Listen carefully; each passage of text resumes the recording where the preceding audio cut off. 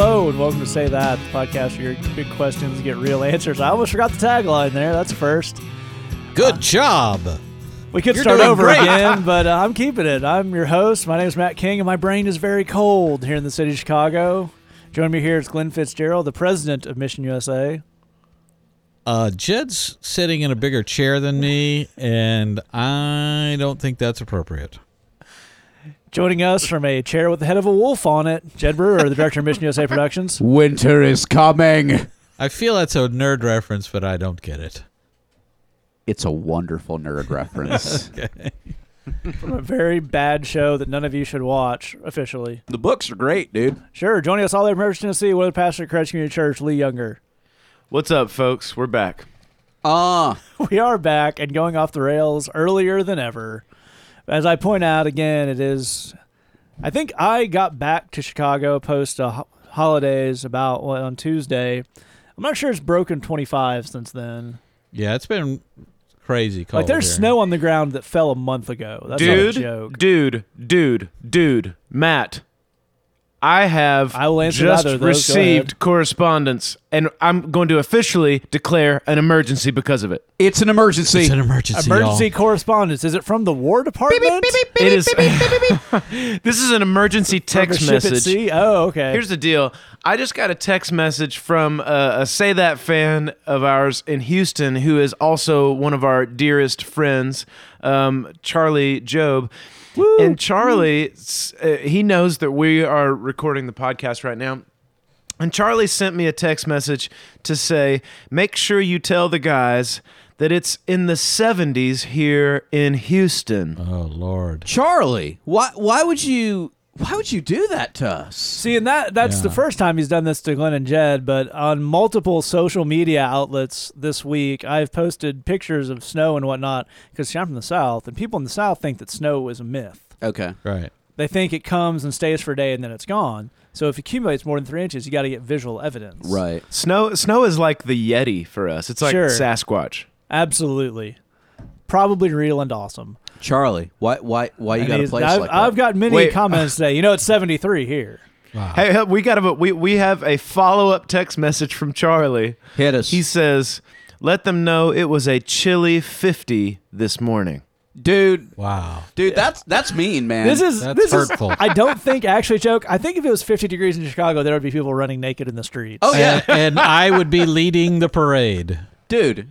Well, you know what this You know, is? they have that parade in the town. Yeah. Charles, this is weather terrorism. Whoa. That's what this is. You Whoa. are terrorizing us with your weather. And I gotta Because they ask, hate our weather freedoms? because they hate our weather freedoms. Charlie is in Houston, is he not? He is. That's Houston, correct. Texas. Correct. You know who else is in Houston? Other people? Yao Ming. Osteen. Oh, Oh. my goodness. Oh, wow. Now, is it possible that Charlie, being in Texas, in Houston, is weather terrorizing us just on his own? Just a free agent of terrorism? Having doesn't known seem Charlie like for him. many years, that's pretty likely, actually. It's possible, sure, in a technical sense. But is it even more possible, nay, likely, Yeah. that Charlie has come under the thrall of the Osteen Empire? Oh, my Well, goodness. I don't think you're going deep enough. I think Charlie is just mocking on his own because it's fun to mock people who are in misery. That's how we get through the winter. Well, there's It helps. It only hurts us because we're also in misery, but we just kind of traded it around. We got a care package that we talked about in the last episode that involves some books that we did a little Bible coding on, and with the 6th word on the 6th page of the thing, there was like 7 seals involved. I forget how it went. Yeah. I don't really pay attention when we're recording the show. Sure. Sure. I think Christopher Lee was in there brutal. somewhere. Yeah. But what we did find out is there was a warning about robots. Yeah. Now, at the time, we were Wow. just kind of cruising through, feeling the gratitude. We didn't take the time to stop and think about the Osteen ramifications. Okay. Absolutely. So we're warned about robots from the future. Yeah. On the same week that it is polar vortexing right on top of us. Right. I'm just saying Joel Osteen has climate controlling robots. Oh, my goodness. The warmest Oh, my spot goodness. in America right now is Houston, Right. and that's emanating outward. Okay. Well, that's So, I mean, basically clearly what, there's some technology in Houston affecting the weather. what you've just given us is a science fact. Absolutely. You can't argue with the It's a fact, Lex y'all. Luthor situation. I mean, you can't argue with the facts. Are you saying that Joel Osteen is a 6th level intelligence? I mean, I don't know if we can rule it out. I mean, this was a literal meteorological fact that the South Pole was the same temperature as Chicago this past week. That's totally true. That's an actual fact. Yeah, we're going to So- give you some numbers, and this is not joking. Wind chills of -30. It hit Yeah. lower than that, dude. I chose Yeah. not to see that. Yeah, it actually peaked out about -60, actually, in the larger Chicagoland area. Yeah. So that's basically what we're trying to say here is when you put all of these facts together, it forms a case that just basically cannot be denied, which is that our good friend Charlie has almost certainly been kidnapped, And brainwashed, and is now a weather insurgent. That's what I'm talking about. Okay? Well, This is weather evidence that demands a verdict. Charlie is definitely an engineer. He's a mechanical engineer. He has Not the he's train got kind? a lot of he has a lot of that's less talents. He has a interesting. lot of gifts. He's got a lot of brains. If Osteen was going to pick one person in the country to weather terrorize you guys specifically, I think Charlie would be the person to brainwash in order to do that. Insidious. At 2, Charlie. Yeah. At 2. I mean, we got to do, you know what we got to do? Tell me. We got to do one. We got to rent us a van. That's Okay. step one. Sure. Okay. Get All that. your plans start with renting a van. Okay. Are we going to And- ride around it and solve mysteries? Well, obviously. Okay. Okay. But what you want is one of those that I'm not has cleaning the, up after that dog. the big sliding door. Right. Panel van. So we roll up while like he's taking his evening stroll or whatever. Right. We roll Is up. evening constitutional? Then we grab him, throw him in the van, Okay. and we put a black hood over his head. Okay. See what I'm saying? Sure. And then This is starting to sound pretty insurgenty. we deprogram him from Okay. his brainwash. You follow what I'm saying? Okay, This okay. this is basic psychology. Okay. Well, here's what I want to ask. When we deprogram him, will we find, is it actually warm in Houston right now? Maybe it's not. Maybe we don't have proof of that. How deep does this conspiracy go? Here's another question. What if there is no Houston at all? We don't have proof of not that. I've never Wow, been to that's- Houston. That's Right. deep. You think you grew up there. I think I was born just outside You of bought a Houston. plane ticket back to Houston, not just today. That's correct. But can you be sure? I can't be sure. Can you prove now in this moment there is a Houston, Texas? No. This is getting very platonic. Did I just blow your mind? It just blew my mind. Well, I think what we're talking about here is what you have is an advanced guard, so to speak, of people that have been turned against their will. Maybe Charlie doesn't even know what he's doing. You follow what I'm saying? Sure. Till we put him in a van with a hood over his head, we can't be sure. Sure, But we sure. have to do that just in case. You see what I'm saying? Absolutely. But that's sort of the advanced guard for the robots that are coming and changing the weather. Yeah. Okay, I've got a question on this. Only one? Once we have once Charlie is in the van with the hood and the deprogramming, Right. is it possible to demand as a ransom some of Osteen's sweet podcast numbers?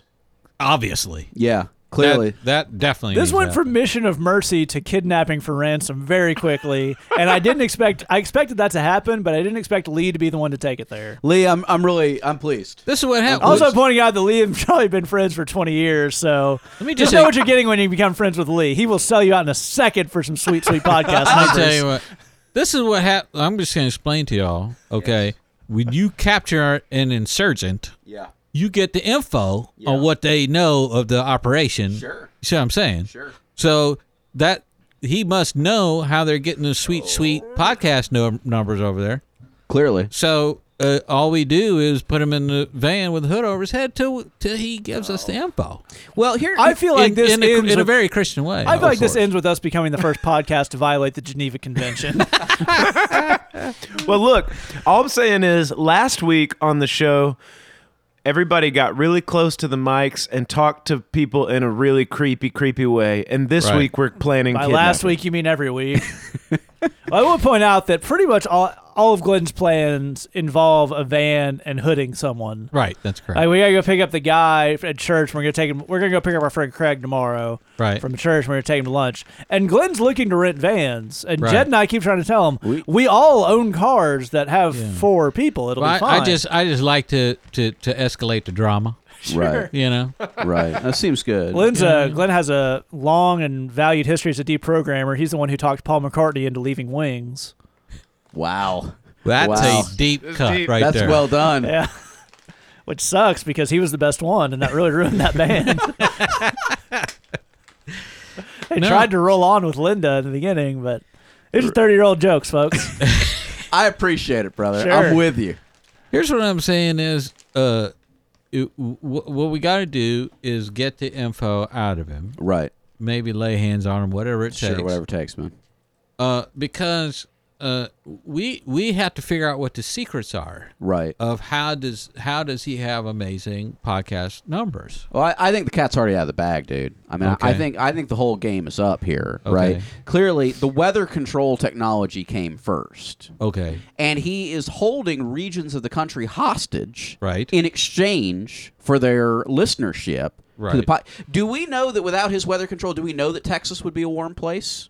We have no evidence of that. We have no evidence of that. Okay. Texas was not warm pre-Joel Osteen building a church, that which we know. I propose to you that under normal circumstances, au natural, Right. Texas is an icy, icy permafrost wasteland. Sure. But Joel Osteen's revolutionary, perhaps otherworldly Okay. weather control technology Right. allows it to be what we know today. And as a merciful overlord, he exchanges heat, Right. vibrancy in exchange for constant listenership. Oh. And perhaps So everybody's in on it. everybody's in on it. Right. And perhaps because there are pockets of resistance in other places. Is it that you don't know or that you don't want to know? That's what I'm saying. Okay. That's what I'm saying. How's the warmth, Charlie? How's the warmth? Hey, you know what, Charlie? I hope you enjoy your warmth-giving alien technology from outer space, courtesy of Joel Osteen, and that when the alien overlords come down, like you know they're going to, You know they are. I feel like we're going deep into the crazy on this one. And when the aliens come down, you're going to say, I wish I hadn't have gone that way and hadn't have been and made people upset with my little weather tweets. And dude, I know the source of his power. Oh, The weather control. yeah. His teeth. You know why they're so white and shiny? Why are they so? I thought they glowed white with the glow of the anointing. They're pure ice. Oh, my God. His teeth are made of ice. It was there Makes things all along. warm? How? Magical, magical ice. It was right in front of Fair us enough. the whole How time. could we not have seen that? This somehow got less scientific as it went on, and the science it started with was pretty shaky. Sometimes we get about halfway through and look over at Matt like, do you want to? No? Okay, I'll keep going. You know. So far we've got magical robots, we've got kidnapping, we've Well, got don't- magic ice teeth. But also, Glenn said kidnapping in a very Christian way, which I think needs to be pointed out. Sure, Well, you yeah, don't thank actually you. grab them. You just pull up and open the van door and then guilt them into getting in. Yeah. You passive aggressively kidnap them. Must be nice walking along the street like that. You know, we haven't seen you on the inside of the van in a while. Sure would be nice if you come visit the van. Yeah. All been thinking about you. I mean, I know you're busy. You know, got a lot important things going on. We'll just be at the van by ourselves. I knit this kidnapping hood just for you, but you don't have to wear it. I mean, I just made it. You know, I want to put it out there. If you don't care enough to knit your own kidnapping hood, Right. I don't think you belong in the kidnapping realm. Hey, look, you don't care enough to put in the time to do it right, then forget about it, okay? This is what I'm talking about. You right. want kidnapping sponsored by Etsy. This is what I'm talking about. D- and you know Hood with what? an owl on it, maybe. I think people out there want to see our Christian kidnapping spy movie right now. I know I do. Me too. I think that'd be maybe a Bridgebox project somewhere down the road. Well, it's like a spy movie kidnapping insurgency and fighting aliens from outer space with their heat technology. Yeah. But you know what's funny? This will be a very special Say That bonus plug that I didn't know we were going to do. Jed actually made a Christian spy kidnapping movie. That's true. Short film. Do you know the Vimeo address off the top of your head? Is it like a /? Yeah, I can look it up if you'll stall for time for the next 30 seconds. All right, we'll stall for a little bit of time here. We can't, obviously, by Robert's Rules of Emergency, Lee, you're going to need to be the one to call this, assuming we haven't got any more antagonizing text messages. Yeah, this is this has gone so far that the only thing that's left to do is to go ahead and call. If everyone's ready and ready to settle down, I think I can call emergency off. Now the debate becomes, we've done a lot of pieces of Say That merchandise. You sign up for Bridgebox, you get a T-shirt, you get some bands, you get a music download. I think the next one really should be kidnapping hood or tinfoil hat. What you're saying is we need a hat that people can wear to deal with the cold. What if, dual purpose, what if it would help with the cold, but also it would let people know you're cool, you don't need to be kidnapped. Right. Because you've already, you've seen the angles, the old Ice Teeth down in Houston, you know what he's on. Right. You're like a sign to other people that you're cool. It's merchandise / protection racket? That's what I'm talking about. We'll Capitalism. sell you things that will guarantee we will not send someone to kidnap you. Capitalism to the rescue.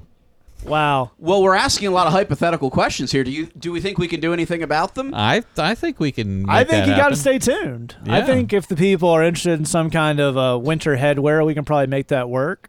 Now, if we do that, the only way to get it will be to sign up for Bridgebox. That's how we do all our merchandise stuff. We don't sell it to you outright. We, you sign up for Bridgebox. It's a little bonus. It's a little, the old infomercials. It's not only that, but you get a hat too. You can sign up for Bridgebox right now, and we'll probably send you a hat if we ever make one. It's missionusa.com/Bridgebox. $8 a month. You get songs, sermons, Bible studies, devotionals, all sorts of cool stuff based around a question. This January one is, where do I start making changes in my life? A good little New Year's topic. You got stuff from all of us, sermons and writings from both Glenn and myself. Jed and Lee both write, record, and produce music for it. A lot of fun stuff. $8 a month, missionusa.com/Bridgebox.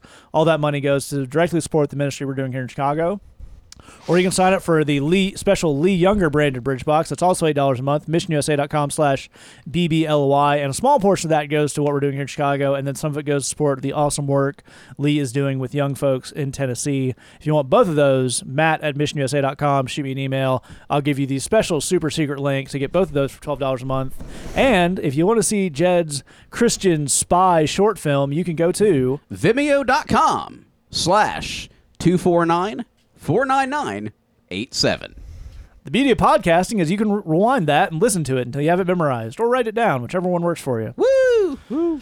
All right, we're going to move on to our first question here. It came in anonymously to our Tumblr inbox. If you hang out this all the way to the end, I will give you some ways you can get in touch with us if you have a question. The question that came in is, what is the mission of the bridge? So we'll definitely answer that, but I also thought this would be a good time. We're 102 episodes in at this point to kind of go around the room and refresh people just on what our day jobs are, what we kind of do for a living, kind of exactly who they're taking this advice from. We've probably picked up some new listeners since we last did that. So I'm going to start with you, Glenn. You are the president of Mission USA, as I said at the beginning. Yeah. You founded The Bridge, which is kind of what a lot of this stems off from. So why don't you tell us a little bit about just what need that was meeting and kind of what your day-to-day is with The Bridge. Absolutely. I started doing prison ministry right out of college, which was about 127 years ago. And there were petticoats involved, and you wore a smart top hat. Exactly right. So I started doing prison ministry right out of school. I started working with juveniles. I came here to Chicago to do sort of a very specialized work where I was working behind bars with guys and then working with them on the outside.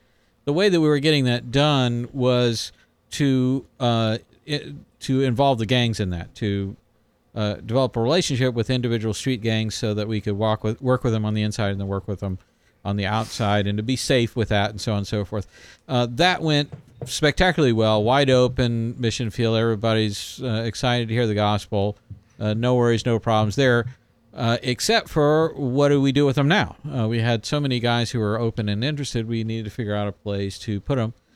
And so very nearly 10 years ago, we came up with the idea of starting a worship service where you could have different pastors that we had gone out and handpicked that we knew to be in different neighborhoods, different types of denominations, but all of them in really, really, really good quality churches. If we went out and found those churches and asked those pastors to kind of rotate through that service 3 at a time to bring the word on a topic that the guys are struggling with, they've written down and kind of put it in one of our suggestion boxes there, that what we would be able to do is to give these pastors a way to interface and meet with the men and women that are coming out of jail that we're working with, and then they could go home to those churches and plug right in.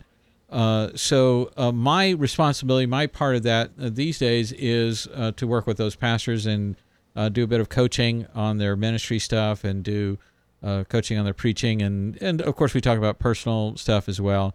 And I try to do what I can to keep an eye on the big picture and do as much discipleship and building into you guys as I can. So that's my part of it. Absolutely. Lee, you're not directly involved in the bridge, you do some Bridgebox stuff, but why don't you review for the folks just what you do down there at Christ Community in Tennessee? Well, I'm a pastor at a small church in East Tennessee in a little city called Oak Ridge, just outside of Knoxville, Tennessee. And I started, when I was about halfway through college, I started helping out at this church, leading worship. Developed a strong relationship with the pastor, and we became really close. And he started mentoring me in a lot of different areas of ministry. And then about 2 weeks before I graduated from college, he drove out to the town of the school that I was going to and offered me a full-time job, leading worship, doing youth ministry at the church, and also doing preaching and doing website stuff and doing all kinds of different things. It's a small church, so everybody does a little bit of everything: hospital visitations, funerals, weddings, the whole deal. But also, and they made it very clear, the elders of this church, when I came on board, that they didn't want me to do youth ministry in the typical way that it's sometimes done at churches, which is that the youth ministry is this very this little group of Christians that's set apart, that at this little church, and they're all each other's friends, and that's all you do. They said, we want you to shepherd the kids that come to this church and to help them understand what it means to walk with the Lord. But then we want you to go to the high school itself and reach out to kids who don't know anything about the Lord and don't have any relationship with Him whatsoever. And we want you to be involved in reaching kids on the fringe, kids that don't have a relationship with the Lord. So that's what I've been doing for, for 12, 13 years, where I am now. So I'm still leading worship, writing worship songs. We have been involved in prison ministry. Some of that's changing for a number of years. Still doing youth ministry, still reaching kids at the high school, still doing some preaching and website and moving chairs and hospital visits and the whole thing. It's just being a pastor here in a little small town, and due to some old relationships, really cool relationships between some folks that are part of our community and Glenn's wife Jane, we have been connected to the mission of the Bridge and Mission USA for a long time. I mean, I think my wife Christy and I have been supporters of Glenn's ministry at the Bridge for over 10 years. Does that sound right to you, Glenn? Oh, yeah, it's been years. Yeah, before we started the Bridge, we knew you guys for sure. Yeah, so we've had a connection. Glenn and I have been friends, brothers for a long, long time, and we've just we've been praying for these guys and cheering them on and being connected and a part of their ministry. For a long, long time, thankful to be in that place, and it's just been a really, really cool relationship that continues to get cooler and cooler as some of these things with the podcast have developed and the blogs and now Bridgebox and all that kind of stuff.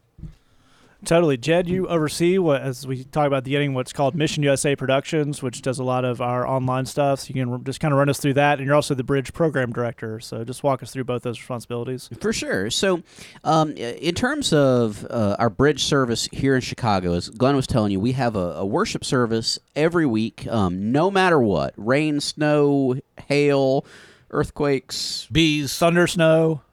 all of the above, every Tuesday, no matter what, at 7:30. And if you are tired, poor, hungry, out of luck, coming off drugs, if there's something wrong with you, you're welcome. You're who we're looking for, and we've got good preaching and a hot meal, and connections to get you a place to stay, and connections with local churches that would love to have you. Basically, the Bridge is one-stop shopping. If you're coming out of a rough time in your life and you'd like to see that change, you'd like to figure out where you stand with the Lord, and you'd like to make some positive steps forward in your life, the Bridge is for you every week, no matter what, till Jesus comes back. And like I say, it's a clearinghouse for everything you need, and part of it is a worship service. So we have worship music, and we have fellowship, and we have preaching and whatnot. And in terms of kind of running the service and making sure everything goes smoothly, that's what I do as the Bridge Program Director. So that usually means running around like a chicken with my head cut off, and trying to keep things from exploding or melting or general mayhem and chaos.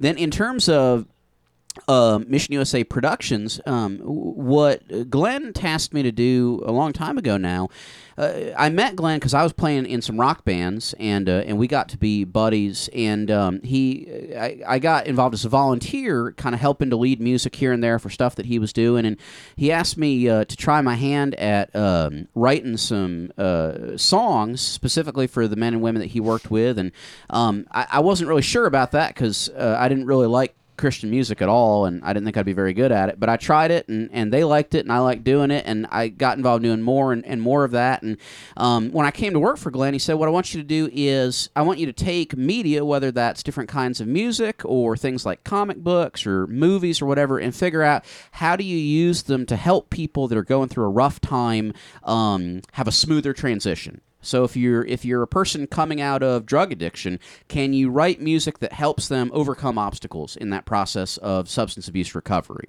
So that's what I do. That's what I've been doing for a long time. We started a few years ago, taking a lot of what we do both at the Bridge and with Mission USA Productions and applying it to folks that we meet online. So young people that are trying to figure out big spiritual questions in their life, maybe going through a rough time, and saying, how can we meet the needs that they have? How can we help them overcome obstacles and grow into the people that the Lord made them to be? And that's where all of you that are listening to this podcast come in, is we're here to serve you.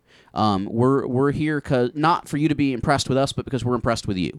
When we talk with people online, we're blown away by how serious y'all are about the Lord, by how courageous you are in taking on challenges, and we're here to help. Whatever you need, whatever questions you have, whatever stuff you're struggling with, even if it's just praying for you, we're here to serve you, and we're grateful for the opportunity to do that. Amen. Absolutely. I'll tie this up with my little part in this operation. I guess I got here in January of 2012, because if you're going to move to Chicago, that's the time January. Yeah. Really That's getting the full experience. I actually did not grow up at any church, but since the time I was about 18, started attending the church that Lee is a pastor at, was real good friends with him and our pastor and some other Young Life guys, did a lot of volunteer youth ministry. Part of what Lee's church does is every summer Lee and his coworkers bring a group of high school kids up to the Bridge to be what we call a host team, which is a group that's normally from a local church, but sometimes is from a little further out, who greets our guys in the service, serves the meal, sits among them, hangs out with them, loves on them. Very important part of the Bridge service, because the guys and gals at the Bridge are absolutely sure that they are not wanted in church and that Christians don't like them. So the role of the host team is to come in and dissuade them of that, which is a very difficult job. But I was part of that a couple of times and got to know Glenn and Jed really well, and then they offered me this job to kind of take these blog audiences we'd had, which Glenn started a blog. I don't know if anybody's learned. Very popular. It is. Would you describe it as significantly popular? It's it's quite popular. Well, that's good. I mentioned that, A, because it's true, and B, because it had been about 4 episodes since we said that. And speaking of my job, I think things were starting to get a little shaky. It doesn't hurt.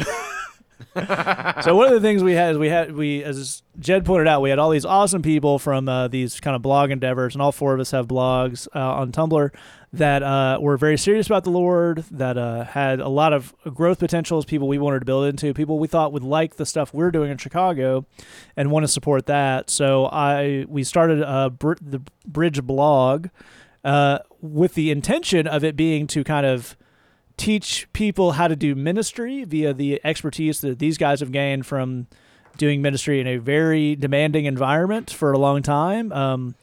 It didn't really end up being that. We certainly do answer some ministry questions, but basically it was people who had questions about their walk, so we started spinning that way, and then we started this podcast. We started our Bridge podcast. The end result of that is what you hear me talk about at the beginning of every one of these shows, which is Bridgebox, which is a way to kind of help folks, disciple folks, get them some first-rate materials to help out in their walk and to help out with ministry. We have a lot of folks who use our Bridgebox stuff in small group ministry, prison ministry, use the songs, use the Bible studies, use the devotionals. We're super glad to hear about that. And also it raises a little money for our ministry here, because we don't talk about this. Actually, I guess we talk about it every episode. But I say we don't really talk about money, but I guess I try to sell Bridgebox every episode, so that's a big fat lie. But we don't talk about it too much. The thing about the Bridge as a program and Mission USA, you'll hear us talk about, like when I give out the websites. Mission USA is the umbrella organization that is over the Bridge service, the blogs, Say That, and all this stuff.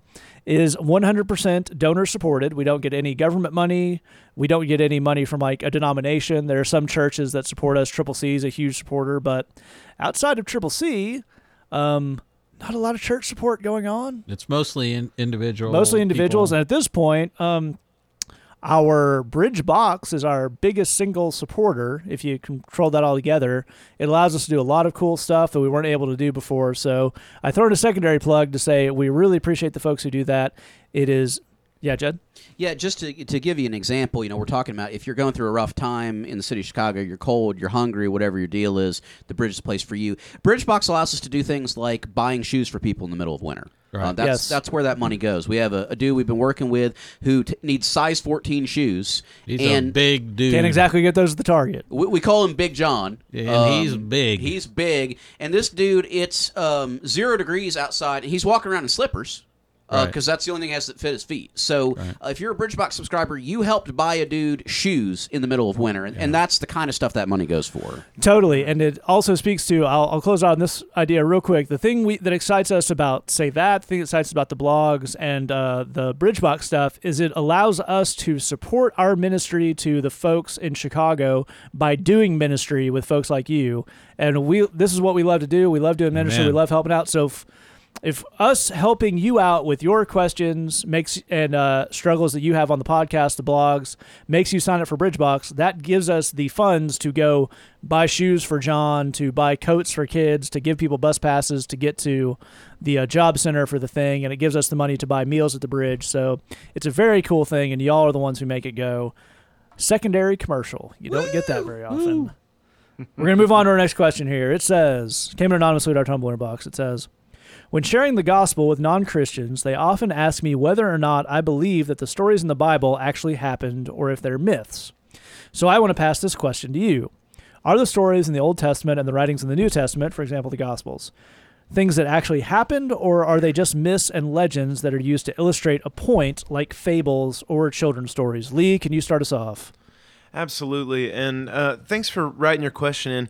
Here's the thing. I really think that there are two big things going on in this question, and I'll deal just for a second with one, and then we're gonna kind of really land on the other one.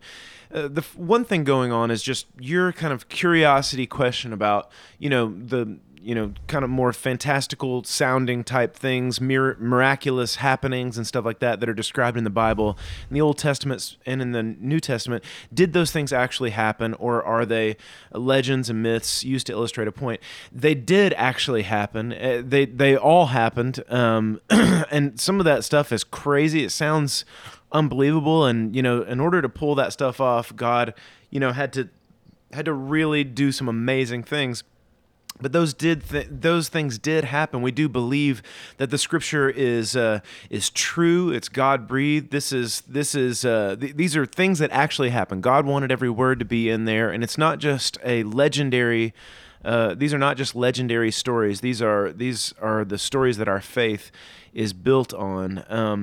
And it's important. It's important to say that those things in the Old Testament happen. One reason is because Jesus believed in all that stuff. I mean, Jesus talks in the Gospels about Adam and Eve. Jesus talks about Moses. Jesus talks about Jonah. He talks about Daniel. He talks about some of the big crazy stuff that happened in the Old Testament.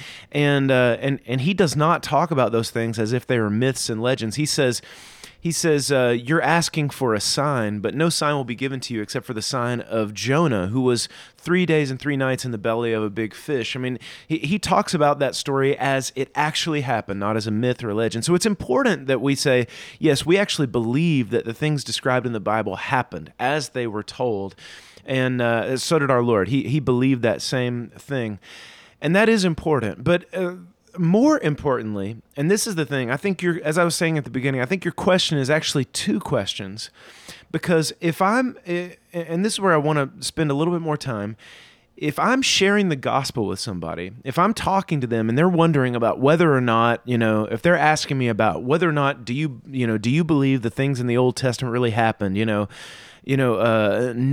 and the and all the animals being on this ark, or Jonah being swallowed by a big fish, or Moses and the parting of the Red Sea. Do you believe these things happened? I think if I'm going to be talking to someone about sharing my faith in Christ and deciding whether or not they want to believe in Jesus, these are not the kinds of debates I want to have. These are not the things that really hold anybody up from believing in Jesus. Amen. Nobody is trying to figure out whether or not they want to accept Christ based on whether or not Moses, whether or not the Red Sea parted for Moses when he put his staff in those waters. That is not the thing that's holding anybody back. The thing that's holding people back is, am I ready to make a change in my life? Am I ready to hand the keys of my life over to somebody else? It's something that Glenn said. It's a phrase that Glenn said that I want to borrow from last episode, which is, am I ready to submit my life to the will of God? And that's what's really going on. Am I really ready to walk away from life under my own terms? Am I ready for a different kind of life? And that's the question that somebody really has to answer, not whether or not Noah or Jonah or Daniel, any of that stuff happened. The question is, am I ready to move on into a different kind of life where I'm not the shot caller? Now, that's not a decision you can make for anybody else. And it's not something that you can wrestle anybody into, debate anybody into, or talk anybody into. The angle that I would go into a conversation like this with is, look, if you want to talk about the Old Testament and some of those things, that's fine. But understand, I don't want to debate with you. I don't want to have any kind of argument. I don't want to do any of that kind of stuff. What I want to do is, if you're having a hard time, if you've got a broken heart over some issue, if you've got some issue with God that's holding you back, if you've got something that happened to you in your past that you're angry with God about or something, I want to talk with you about that. If you need something that you want somebody, if you've got something you want somebody to pray with you about, I want to do that. If you need somebody to help you, I want to do that. In other words, what you want to do is find out where somebody is and meet them in the place where they are, find out what's holding them back, what's hurting them, what's really going on inside their heart, and find out an actual actionable way that you can show them love, show them support, and take care of them.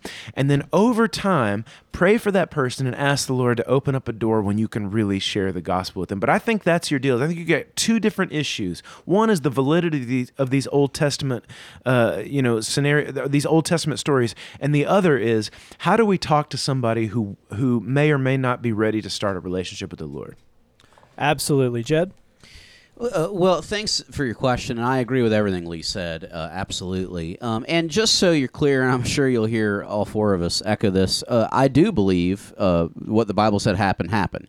I do believe that a teenage Jewish girl in first century Palestine who'd never had sex with anybody became pregnant by the power of the Holy Spirit and gave birth to the Savior of mankind. You can call that crazy all you want, but I do believe that happened. I do believe that a man named Jesus physically walked on top of water and commanded a storm to be quiet, and it did. I actually do believe that. And I'll tell you, part of the reason I believe that is I've seen something crazier than that happen. See, in my own life, I ran my own life for many years, and then I was a wreck because I was really, really, really bad at running my own life. I was just a miserable, miserable human being with a terrible, small, awful life. And I started talking to apparently no one. I started talking to a God that I just sensed would be there, and said, I need you to do something about this. I need you to come along and change me. I need you to teach me a new way to live. I need you to make me a different kind of dude. I need you to do something inside of me and make me and all of this different. And then he did. I know who I was before, and I know who I am now, and those aren't the same person. And that's not the result of the power of positive thinking. If you knew me, you would never wonder if that was the case. It's not the result of willpower, because I'm a lazy, lazy dude. It's not the result of, just kind of perpetual self-deception. I've worked actually a lot in psych wards. I know how mental illness works, and it's not that. The explanation is that there is a God. He did hear me, and he changed me. And in my book, that's a lot crazier than the thought that a dude could walk on water. That could happen, but the idea that someone could enter a human heart and transform it, that's a miracle. Amen. And I know that it's happened because it's happened in me. And I've turned around by God's grace, and I've been a part of seeing that miracle happen in other people again and again and again. We were having, the three of us here in Chicago were having a meal earlier tonight, and we were talking about people that we've worked with, in some cases over decades, and the transformation that has taken place in them, inside of them, and based on that outside of them. If you met them today and you met them then, you'd never believe they could be the same person. You wouldn't think it was possible. I have seen people change in ways that miraculous is the only word that can describe it. That started with me. I have seen the change God did in myself. So it's actually not all that hard to believe crazy sounding stuff in the Bible, because he's done something crazy in me, and I've watched him do it. Say that. But now here's the next thing. What you believe is revealed by the way you live. If you truly believe that Moses stuck his staff in the ground and that God parted the Red Sea, then you live your life with courage. If you truly believe that Jesus rebuked the storm and the waves and told them to be silent, and they did, then you live your life with resolve. If you truly believe that God made magic bread appear on the ground in the desert for 40 years, then you live life trusting in God's provision.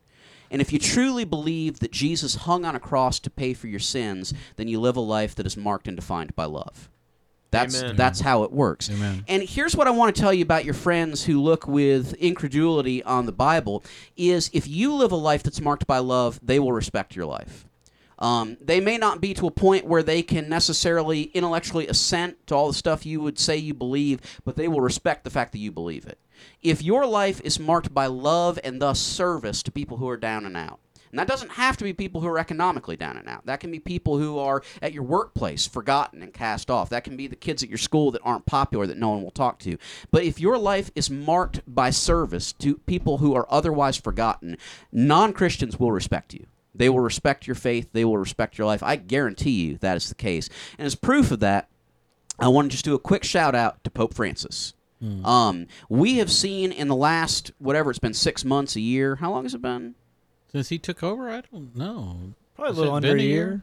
About a year. Dude, I'm just telling you, in our world, we have seen the most vehement atheists you have ever seen look at that dude and say, hey, he's helping people. I've got close buddies of mine that are Jewish. Some are atheists that have been on Facebook talking about how great it is. That's my guy. Yeah. Nobody say anything bad about him. Yeah. Here's what I'm saying. That's not limited to him. If your life is marked by love and service in that same way, you will enjoy that same respect. The biggest heathens I know, friends of mine, think what I do for a living is the greatest thing ever. Right. They're not ready to make a change in their own life. But when they are, I'm the guy they're going to come ask. And that's going to be true for you too. So what I say is, you know God's done something in you. You know He's changed you. You've seen a miracle happen. You don't have to worry about that. You've watched that take place. You know that you can trust God. Turn around and let that love drive you to serve the disadvantaged people in your life. And that will send the exact right message to the non-Christians in your life that when they're ready for something with the Lord, you're the person they want to talk to. Absolutely, Glenn. Yeah, my just a very, very quick illustration here. My father grew up in rural Oklahoma, a very poor family, and went on to become an engineer in the space program. Was part of helping to put a man on the moon, and a remarkable guy in his own right. And when I was growing up and wrestling with these questions in my own life, is this stuff in the Bible is true? I asked him what he thought about it, and my dad was not a church-going person. He didn't raise me to be part of the church and all that stuff. And he said about all of this is that I should never seek the permission of science to believe in anything. Now, did your dad have some bona fides in the sciences? Yeah, I mean, yeah, anything he didn't know, somebody else in the room did know it when it come to astrophysics and the nature of the universe and all that kind of stuff. And he was always very, very, very clear. Scientists don't know. We don't know. We don't understand. We are just scratching the surface of all the things that make the world work the way it does. We don't know. That tells me, and let me just share this with you. My personal answer to this is, I don't believe that the physical world is the ultimate reality. I mean, if you want to put it in sort of philosophical terms, I think the spirit world is what's real, and that the physical world obeys what that spiritual world wants to see happen. We were talking about miracles early on, and Jesus fed 5,000 people. Then later there's a storm, and there's a boat, and everyone's going crazy. And then Jesus calms the wind and the waves. And his disciples said, "Who is this man that can calm the wind and the waves? I mean, he could feed people with bread, but this is waves." and he turns to them and says, "Where's your faith? I mean, what are you think about it like this. If I sit in front of a laptop and I have my word processing program open and I'm typing stuff, I can edit that to be whatever I want it to be. That's the kind of relationship Jesus was trying to explain between the physical and the spiritual. The physical world, you can come up with laws and physics and whatever else, but whatever God wants it to be, that's what it's going to be, and that's kind of what Jesus was trying to describe. Science is not going to give me permission one way or another. It's not. I'm not going to wait for it to sign off on stuff because scientists don't know. That's just kind of the nature of it. And that's what makes science great. Is we're always discovering new things. We're always sort of superseding what we thought we knew about things, and that's what makes it exciting. But I want to circle back and really re-emphasize what Jed was saying here. We've all seen miracles, particularly in the human, changing human people, and that's the biggest miracle there is. Yeah. You could part the Red Sea, that's fine, but this family member of mine has been breaking my heart for the past 20 years, and if you could do something with this guy, Jesus, that's a miracle here. Everything that this person has gone. Let me give you a quick story to illustrate along the lines of what Jed was talking about. I met a guy at Cook County Jail many years ago, and he was a leader for a very large gang here in Chicago, and he was leading all those people inside that jail. So he was basically calling shots in that jail for all of this. Not only did he have no background in church, his family was involved in the gang. So he's literally raised to be a gang member in this gang. And so starting totally from scratch, we began a relationship. I began to explain the gospel to him. He fell off that. He backslid off that. He got rearrested. And he contacted me again, and we kept working. We kept, back and forth, all this. Fast forward to today, I'm sitting across the table from a guy in a two-piece suit who is a car salesman. He's a salesman of the year on his car lot. He has the highest customer service rating of any GM dealership in the state of Illinois. Wow. This guy is as straight and he's straighter than I am. I'm sitting there in a t-shirt and blue jeans. He's sitting across me in a nice suit and got himself all together and driving a brand new car off the lot and all this kind of stuff.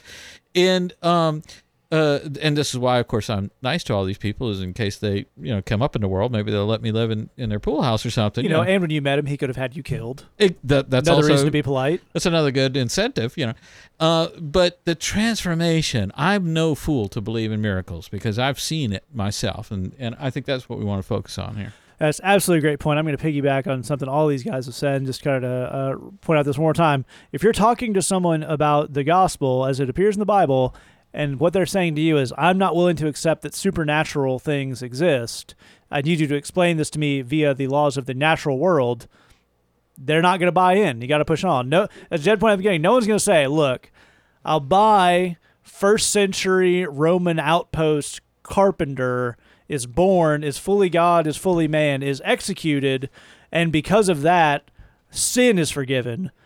But the dude with the boat. Yeah. Can we go back to the dude with the boat? That's not a conversation anyone's ever had. Right. If you're willing to buy, if you want the grace stuff and the salvation stuff to be true, swallowed by a fish, old guy with the boat, whatever it needs to be. And Glenn and I, and if you've heard Glenn and Lee and I all have history degrees, and let me just assure you, history is full of, to use a technical term, weird crap. Yeah. A storm blows the Spanish Armada off course, and that sets the next 500 years of human history because Britain becomes, the big thing. Hitler or Napoleon picks the wrong winter to march into Russia, and that changes the course of human history. Weird stuff happens all the time that has big impacts. So to get caught up in the details is not as Leah's pointed out, not really the proper way to look at what is a big picture story. All right, we move on to our last question here. It came into our Tumblr inbox. It says, just needing a guy perspective on this. There's this guy that I like, one I've liked for about a year and a half, but he only sees me as a younger sister and has had that view ever since I met him, which is about 2.5 years ago. Is it likely he'll ever like me, or will he just always see me as a sister and nothing more? Jed, can you kick us off? I can. Sis, thanks for your question. You got to put it out there. The only way to know... Metaphorically, put it out there metaphorically. When you say, you mean express your feelings. Sure, let's go with that. Not expose things, because that will get his attention. But that's not appropriate, Jed. Perfect example of why the podcast is a team effort. I'm just saying, express your feelings, but, send him a message. Right. Be intentional about it. Here's what I'm saying. Tell him how you feel. Every time I see a Christian post on the internet now about intentional dating, that's all I'm able to think about. And it's your fault, Brewer. You're welcome. One of the things, darling, that I cannot say to you strongly enough, and I'd encourage you to be crystal clear on, is guys do not do subtlety. Oh, yeah. Yeah. I have a strong suspicion that you believe he sees you as a little sister or a younger sister. I don't know that that's necessarily based on him telling you, I see you as a younger sister. Bingo. Unless there is a massive, I'm going to speak for all guys here for a second, which is wrong, but just go with me. Unless there is a massive age difference, like he is 25 and you are 12. Guys don't look at women who are slightly younger than them and go, well, she's just not on the table. It's just not a possibility. Yeah. It's just, if they notice the women in their environment. Yes. All guys notice the women in their environment, period, the end. But the thing on this, sis, is what you're wondering is, what you'd like is for him to just act. You like him to notice you, because I'm guessing in your brain, if he noticed me, then wouldn't he do something about that? Wouldn't he, roll up on me? And the answer is no, because guys, we got a lot of problems. Whenever we do really anything right, it's time to celebrate and rejoice. There's a mixture of fear and laziness, and wouldn't it be easier just to sit on the couch? I mean, Right. if we're going to be And honest, the Christian book industry spending the last 20 years telling you that asking a girl out means you'll on a grease shoot to hell. exactly right. Right. Exactly right. I think it's fantastic that you dig this dude. I think there's every chance that he may dig you back. But either way, the only way to put that issue to rest is for you to go talk to him. Right. For you to go up to him and say, you know, we should get a cup of coffee. In fact, you should ask me out Right. for a cup of coffee Right. because it would be like a date, which I would enjoy being on with you Right. because I'm interested in dating you. Yeah. So you should ask me out for a cup of coffee. Right. You need to spell it out. You can still leave it in his court if you want to do Yeah, that, yeah. which you don't need to do. But Right. if you want to, you certainly can. There's nothing wrong with that. But if you're wondering what the deal is, don't wonder anymore. Go do something about it. And here's the good news: is you win either way. If he has the sense God gave him mule and he says, wow, I can't believe I haven't said anything before, but I would love to take you out on a date. Let's do this. Then it's a win. That's great. Right, It's fantastic. If you do that, and sometimes, unfortunately, this happens, if you do that and you say, you know, it'd be a pretty smart move for you to offer to buy me a cup of coffee. If he's dumb enough to look at that and go, yeah, I don't really like coffee. I don't really like coffee. That's the wrong dude. That's for the you to wrong date. dude. Yeah. It's time to pat him on the shoulder, say, bless your heart. honey. I'm gonna Good- let you cook for a little while longer. And Good luck with life, Yeah. and then go find somebody else. Because understand, if you get that response, and I hope you don't, you might, but if you get that response, there's another dude out there where he would love nothing more than to take you out for a cup of coffee. Maybe he hasn't quite found his courage on that, and I'm not excusing that. Understand? Right. But he'd love nothing more than that. And if you said, hey, think about it with a cup of coffee, he will be leaping in the air and clicking his heels together. Yeah. Either way, the way forward, that's right. I said clicking his heels together. Yeah. Deal with it. I don't have any comments about that. Either way, the way forward here is action.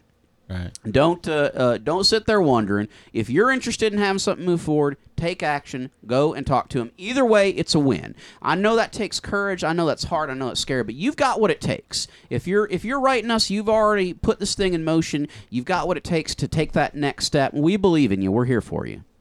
Absolutely, Glenn. Yeah, here's the thing: is you're wondering, will he always see you as a sister and nothing more?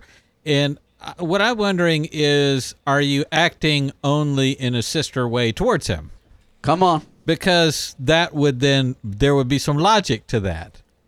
If you're only being sisterly towards him and sort of playing this game of, I want you to see me as a sister, and then you're worried that he will see you as a sister, you see what the problem is with the logic here. Let me tell you what the other problem I have here is. You say, I've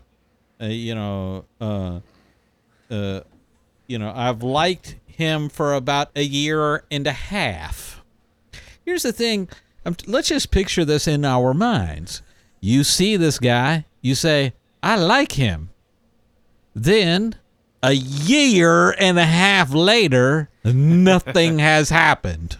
You know, Glenn, with my wife, I saw her. Yes. I liked her. Yes. A week later, on a date. That's correct. And on the world's most fast track to marriage you ever saw in your life. A little bit. So yeah, there was no, and that's what I'm saying is, if you a year and a half, do you know how many people could have come along and he could have been dating and been in that relationship, and you're sitting on your hands the whole time? I mean, for heaven's sake, sister girl, comes a point in time where a woman of God's got to take matters in her own hands and figure out, okay, here's what we're going to do. Here's the thing is.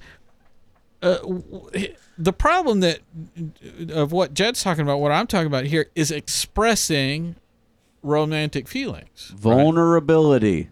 That's the thing is, if you ask, young Christian teenagers, how do you express to someone else that you're attracted to them? How do you deal with that? they would say you don't. You just don't. Well, I politely leave them alone so as they're not to be tempted. That's how I Exactly, express you know. affection. The Michael Cera Guide to Love. Yeah, exactly. Look, Look at him licking at his feet awkwardly. Yes. that must mean he's attracted to me powerfully, I guess. I don't. Yeah. Here's the thing: is, 1,000 years ago, when I was a young person, there was such a thing as a innocent flirtation between male and female, where you'd say something nice, and the person of the opposite sex would know what you mean by that, and whatever. But we've got to a place where all flirting is apparently bad. We just can't do any of that. We have to not flirt. We have to not express that, whatever. And what we're giving into, is just suggesting here, a lack of vulnerability. And lack of vulnerability is actually bad for relationships. So that's not something we want to see rule this situation. But there has to be, and maybe get together with some of the other ladies in your youth group and whatever. Sit down and start to talk about how do you express feelings for a member of the opposite sex. And not just in a formal let's have coffee way, but also like, how do you say how you feel? I like you. You have big shoulders. I like big shoulders on a man. That's a wonderful thing. Give a compliment. Yes, These kinds of things. that only works in the girl to guy exchange. Guys, can't stress enough. Don't tell her she has big shoulders. Yeah, that ain't ain't gonna work. You got real broad don't do shoulders. that. I'm a fan. Yeah, you don't want to go that route. That's a good tip for the guys out there. We They gotta need help it. out here. Yeah. Last quick point I'll put on it is this: guys evolve in their taste. When I was young, long before I met my wife, there was a younger gal in our youth group, and I saw her as a younger sister. She was a little younger than I was, and what have you. And she just wasn't the type of gal that I normally dated, which means ultimately that she was just very nice and sweet. And that's not at that point in my life what I was doing. I moved on, and I got into a lot of unhealthy relationships, and I realized, the kind of gal I need to be dating is the kind of gal that I rejected a few One years who's not back. actively trying to destroy me? Exactly right. You hit the nail on the head. So I got to go find this gal and get back into it. And I find this gal who has blossomed into the world's most beautiful woman. And I say, you know how you used to want to date me? Well, guess what? It's your lucky day. Hey, fellas, do not ask women out that way, just to Yeah. be clear. Nope. Learn And- from Uncle Glenn's mistakes. Let me tell you how disinterested this woman was in me, and how many other wonderful prospects she had than dealing with me. I had missed my moment entirely, and that's part of the tragedy of guys and gals. That a lot of these guys, they have to get a little older before they figure out what they're looking at and what a quality young lady is all about. So we're not sure where he is on that scale. But we have to find a way of expressing these things so we can figure it all out. Absolutely. Lee? Well, these two brothers have already lined this whole thing out. I agree with what they're saying on this. I would tack one more thing on here, just having watched a lot of young people get in relationships or not get into relationships and just talk back and forth with their friends about who they like for ever and ever and ever and not do anything about it.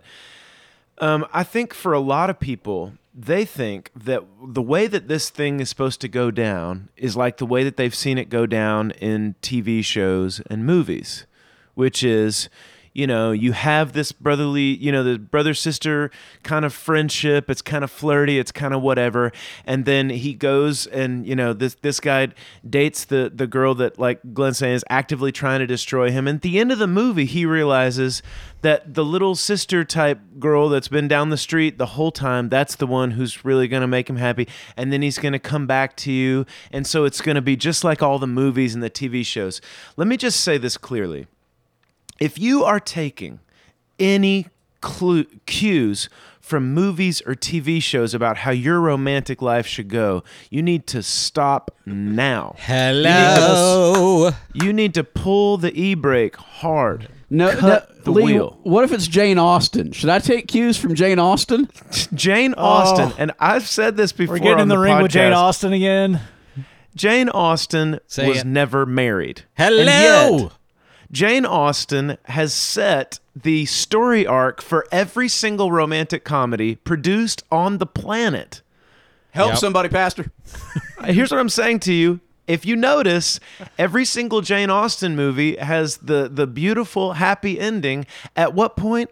The marriage. Okay? And what, in other words, the goal of this woman's life was, I just want to get married. If I just get married, then everything after that will just be paradise. Yeah. So here's the thing. Come on. This coming from a woman who was never married. Which means she obviously doesn't know that that's where the real work begins. And not only that, Yeah. and here's the thing, that work is awesome. It's difficult. It's hard to figure out, but it's awesome and good work that leads to something amazing. But here's the deal.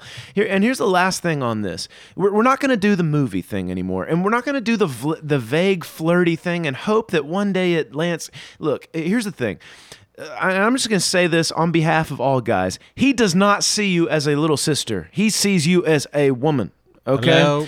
He is attracted to you, and there are things that he wants to do in response to that. Okay? So you have to say the thing. Okay? You've got to say it and say that. And here's the deal.